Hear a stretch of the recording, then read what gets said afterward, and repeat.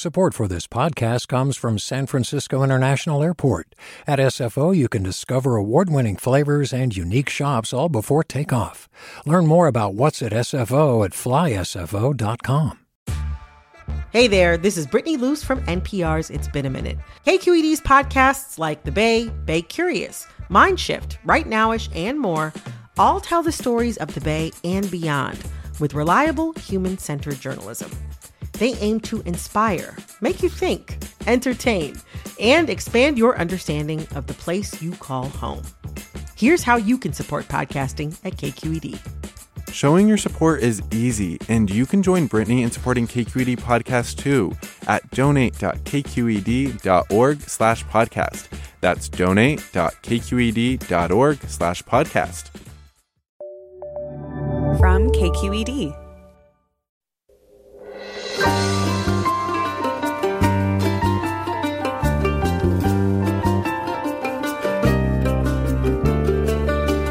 From KQED Public Radio in San Francisco, this is Forum. I'm Scott Schaefer. Coming up, a new documentary from PBS Frontline and ProPublica traces the rise of the modern militia movement, culminating with the storming of the U.S. Capitol on January 6th.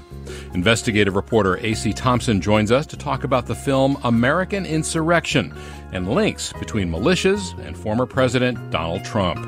Then a beloved fourth-grade teacher in Orange County comes under fire after she and her husband participated in storming the Capitol building.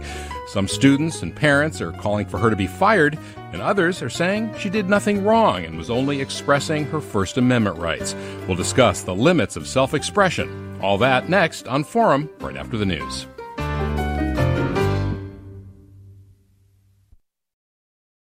Welcome to Forum. I'm Scott Schaefer, and we begin this hour with a disturbing and important new documentary titled American Insurrection. It comes from PBS Frontline, ProPublica, and the UC Berkeley Investigative Reporting Program, and it traces the roots of the modern militia movement, groups like the Boogaloo Boys and the Three Percenters, and the Wolverine Watchmen, who are accused of plotting to kidnap Michigan Governor Gretchen Whitmer, all the way to the storming of the U.S. Capitol by supporters of Donald Trump. We're going to play a short clip from the documentary before we introduce our guest, and it's investigative journalist A.C. Thompson talking about the uncertainty around Election Day and what could happen afterwards. With tensions high on Election Day, Washington, D.C. boards up as if there were a hurricane headed for the city. A Trump victory could further embolden the far-right movements that see him as a champion. A defeat could further radicalize them. Throughout the year, the president had been whipping up fears that the election would be stolen. And as the night wears on, with no concession speech, no declared winner, the moment seems full of danger. And joining us now to talk about the film is investigative journalist A.C. Thompson, who's been following these extremist groups for many years. A.C. Thompson, welcome to Forum. Thanks for having me on. Well, first of all, although that clip right there does harken back to Donald Trump and the events at the U.S. Capitol that would follow, this project of yours, this film project, began well before all this. And it should be clear that the roots of this problem go back way before Donald Trump, right? To give us a little primer, if you would, on where this starts, at least, going back, 20, 30 years. Right. So if you're going to talk about the contemporary militia movement in the U.S., you really go back to the 1990s, and you see then a sort of real activity on that front, a real surge in interest, and people setting up their own groups. And the two real places where this is happening in a big way are Michigan and Montana. Since then, since the 1990s, we get the whole string of things that happen then. We get Tim McVeigh blowing up the Oklahoma City federal building. We get Ruby Ridge and the standoff there. And we see that the militia movement kind of slow down and fall apart after that, only to ramp up again when the Iraq War starts and when we get into the George W. Bush era. you get a new wave of activity then, and that's the patriot, so-called patriot movement. That's the Oath Keepers, the 3%ers, all these types that we're now hearing a lot about in connection to the storming of the Capitol. More recently, you get in the Trump days, you get a whole nother wave of this going on. And I would call that the Boogaloo Boys. I would say they represent the new wave, and they're sort of the super contemporary, very online, irony-drenched, humorous new militia movement. What's an example of their humor? Oh, well, first that they call themselves the Boogaloo Boys, which is a term that came out of far-right chats online that basically people had looked at the movie Break Into Electric Boogaloo, the 80s breakdance movie, and decided that their term for civil war and insurrection would be Boogaloo. And from there, things got both wacky and deadly. And so the group adopted Hawaiian shirts as a sort of symbol, their trademark. So they go out with AR-15 rifles and body armor and helmets and Hawaiian shirts, which is unusual to say the least. You look at their online presence, and it's all memes and irony and, patches that'll say things like, I don't believe in anything, I'm just here for the Boogaloo, or something like that. And what's the through line with these groups? I mean, going all the way back, say, to 1995, Timothy McVeigh, who, of course, bombed the Oklahoma City Federal Building, with the more modern groups like the Boogaloo Boys, the Proud Boys, and then the 3%ers, which seems to be more of an umbrella group, if I understood the documentary correctly. Yeah, you got that fine point. That's great. I'm glad it came through. So, I think a commonality that you will see between all these groups is they tend to build their politics from a sort of very extreme version of libertarian theory and sort of subscribe to sort of fringe libertarian theory. They tend to be very anti-federal government, very interested in devolving government in pretty dramatic ways. And they tend to be or overthrowing the government would be another way to put it. Mm-hmm. And they tend to be hyper focused on what they see as the predatory overreach of federal agencies like the ATF, the DEA, the FBI. So I think those are commonalities you see between these different generations of militia groups. The Proud Boys live in their own special space as sort of an ultra-nationalist street fighting gang, and they are really much more like the nationalist hooligan gangs that you would get in Europe years back than the rest of the militias, though there is some overlap. Well, and a lot of folks tend to identify these groups with white supremacists, neo-Nazis, anti-Semitic, and yet, as you point out in the documentary, there are also, at least in some cells, you have Black, Latino, Asian American members. Is that sort of convenient for them? I mean, not to dismiss those folks' participation, but it does allow them to say, "Oh, we're not white supremacists. We have a diverse group of folks." Yeah, that's a great point. I think really what we're trying to show with the film is that a few years ago, at the time of Charlottesville, the sort of ascendant strain of radical ideas on the far right was the white supremacist idea and the white supremacist movement. And sort of what happened after Charlottesville was akin to what happened in the militia movement after 1995 in the Oklahoma City building. It kind of collapses. And so then what fills the void as the white supremacist movement is declining is a new militia movement, a new street fighting movement, a new ultra-nationalist movement. And when you look at the militias, they tend to be not openly racist, not obviously racist, often quite anti-immigrant, often sort of white supremacist adjacent, but not full-on white supremacists. And it's very similar with the Proud Boys. They will tell you that they're not racist. They have members of color. They have leaders of color. But their politics really turn into this thing that's basically you could call it multicultural fascism or multi-ethnic fascism. In the film, I spend time talking to a Proud Boy who's wearing a shirt that says Pinochet did nothing wrong. Well, that's a play on Nazi skinhead t-shirts from the 90s that would say Hitler did nothing wrong. Now it's Pinochet did nothing wrong, and they're referring to the Chilean fascist dictator. So you see this sort of evolution. You know, that sort of play on Pinochet and some of the other things that these folks embrace, I mean, it suggests a certain level of sophistication. And it's easy sometimes, I think, for those on the left and others just to dismiss these folks as, you know, down and outers, not very smart, uneducated. And that's not really the case through and through, right? No, not that's a real good point. You know, there's definitely people I have met that their entire worldview seems to be stitched together from tweets, YouTube videos, and Facebook memes, right? But I also find people who are steeping themselves in sort of arcane literature about fascist movements in the mid 20th century that are studying all different kinds of things and absolutely are quite bright.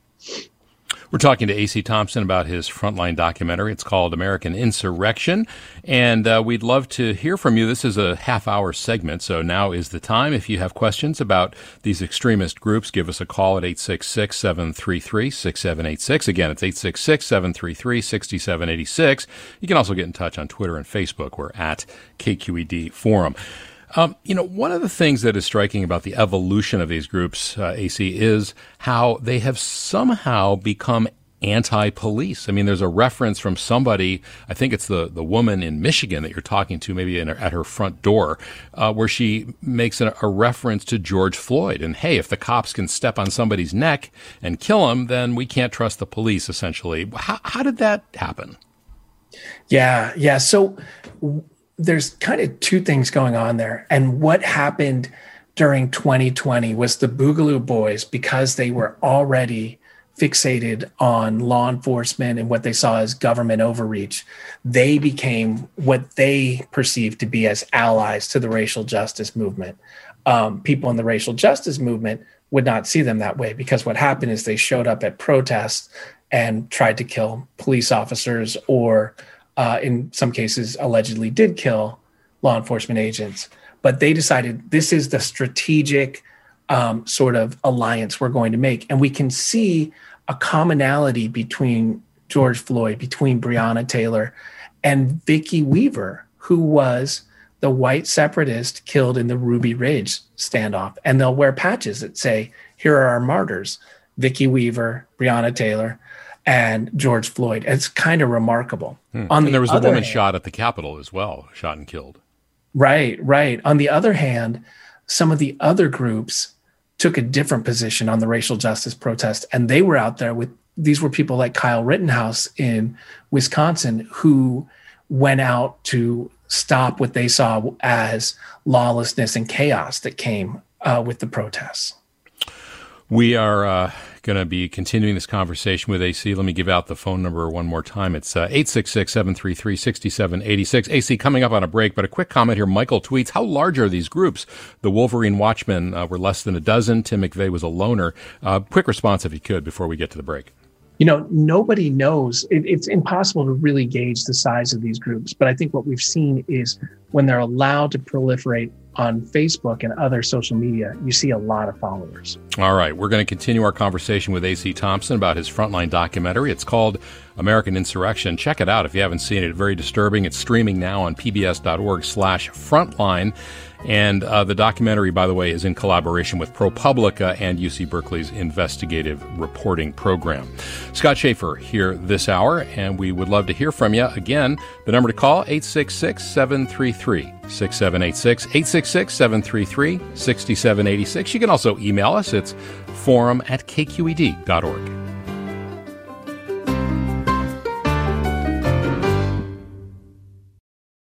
Support for Forum comes from San Francisco Opera. Set 10 years after a school shooting, the critically acclaimed opera Innocence takes us into a complex emotional journey where our understanding of innocence and guilt is constantly upended. Kaya Sariaho's ethereal score collapses the past into the present as a community of survivors grapple with how to move forward. Don't miss the highly anticipated American premiere of Innocence, June 1st through 21st. Learn more at sfopera.com. Welcome back to Forum. Scott Schaefer here this hour talking with A.C. Thompson about his Frontline documentary, American Insurrection. This is just a half-hour segment, so now is the time to call. If you'd like to join us, it's 866-733-6786. Let's hear another short cut from the film. And this, again, is A.C. Thompson talking with Elizabeth Newman about how the White House thought Black Lives Matter was a threat, but not the Boogaloo Boys.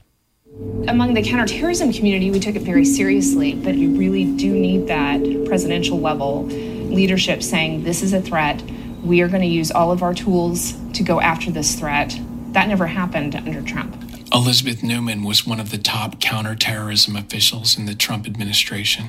She says she tried to warn the White House about the rising threat of far-right extremists, but the president and his allies claimed the real threat was from Black Lives Matter and Antifa. Does Antifa exist? It's not an organization, it's a movement. You have groups of people that associate with them. Do they show up at protests? Sure. Is it a massive conspiracy to overthrow the U.S. government and kill a lot of people? No. You know where that is? It's on the right. It's in the white supremacist movement. It's in the anti-government militia movement. It's in the Boogaloo Boy movement. AC, the FBI moved very quickly to investigate and arrest a lot of people after January 6th. That was not the case with Charlottesville in 2017. And just listening there to Elizabeth Newman about the president's attitude about these groups, it wasn't until really you and your team got involved in some of these activities that the FBI and others, kind of started moving in and taking it more seriously in some cases.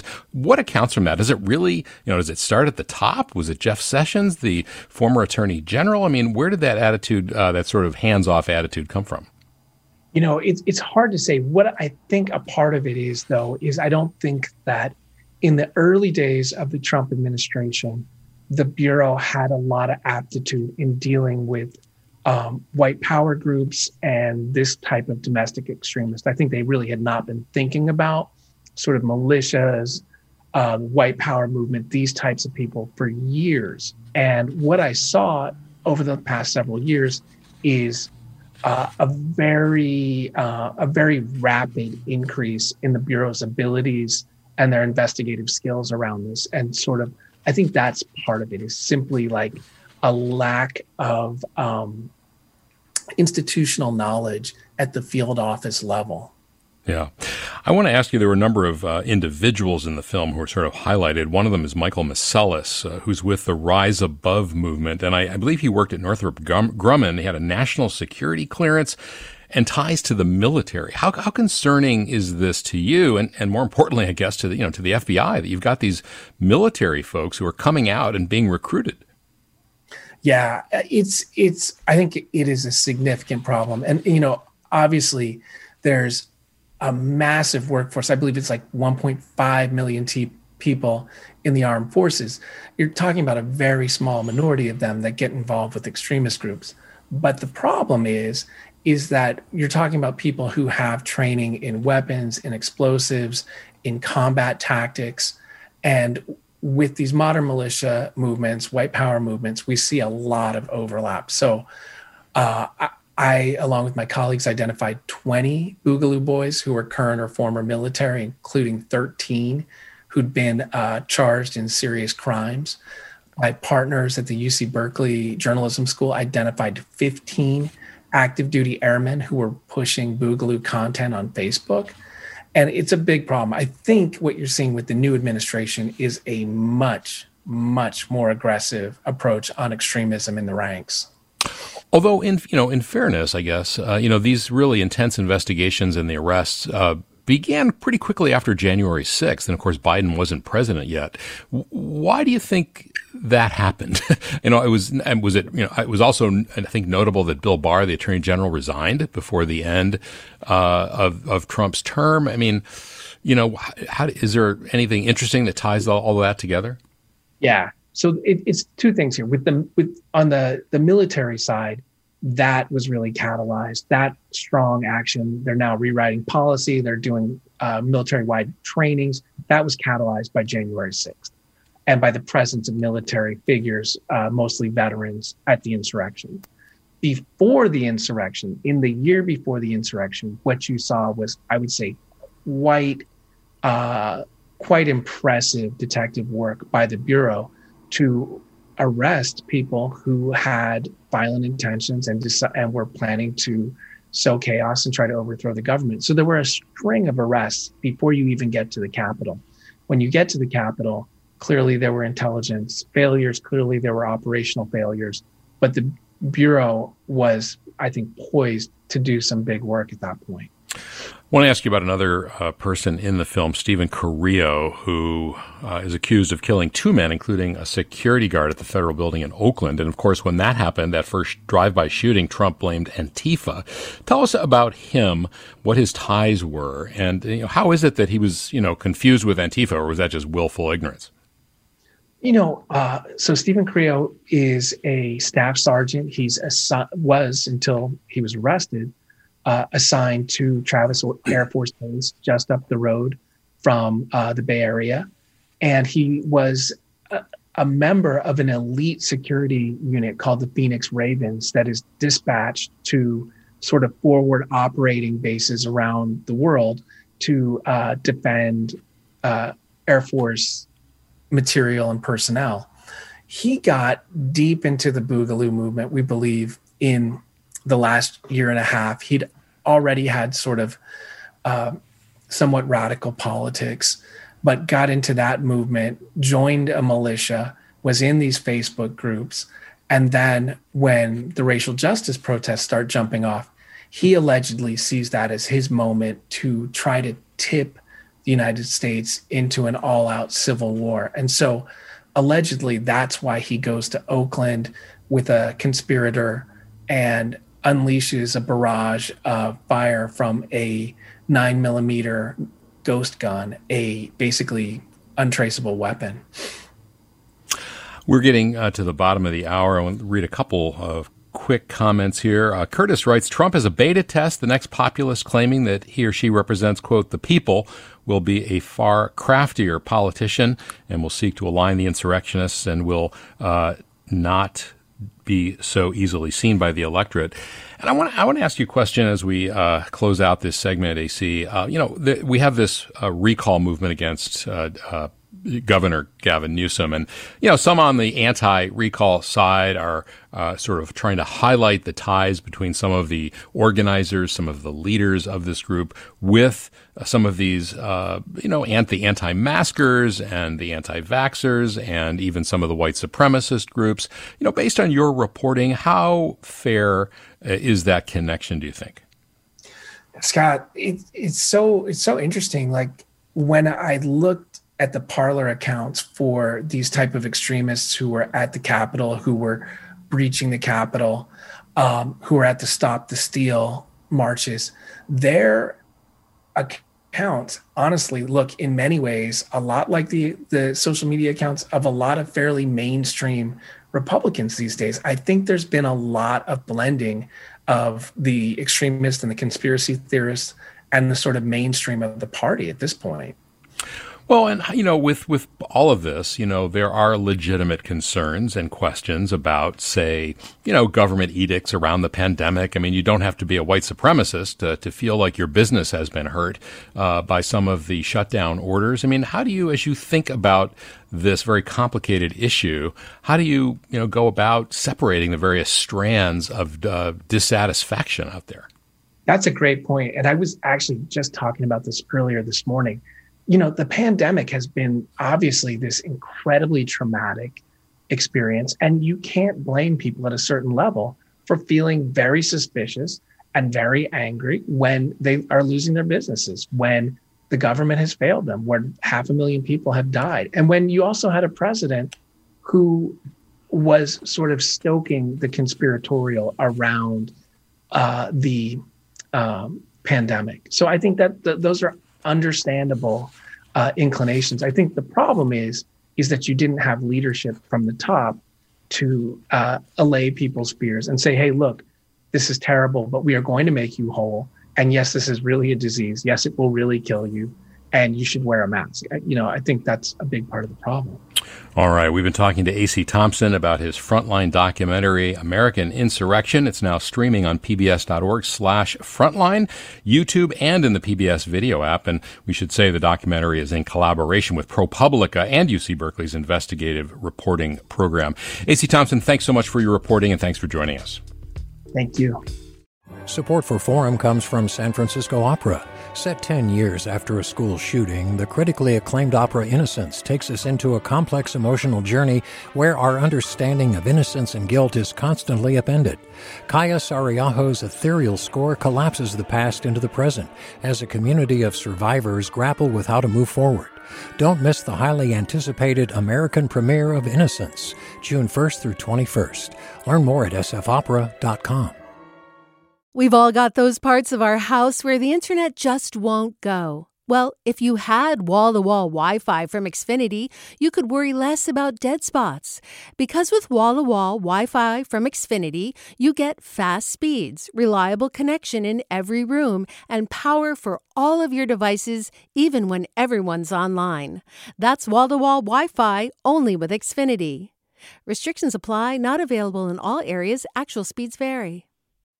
All over the country, we need to improve reading in Wisconsin. Schools are changing the way they teach reading. I'm calling for a renewed focus on literacy. We have gotten this wrong in New York and all across the nation.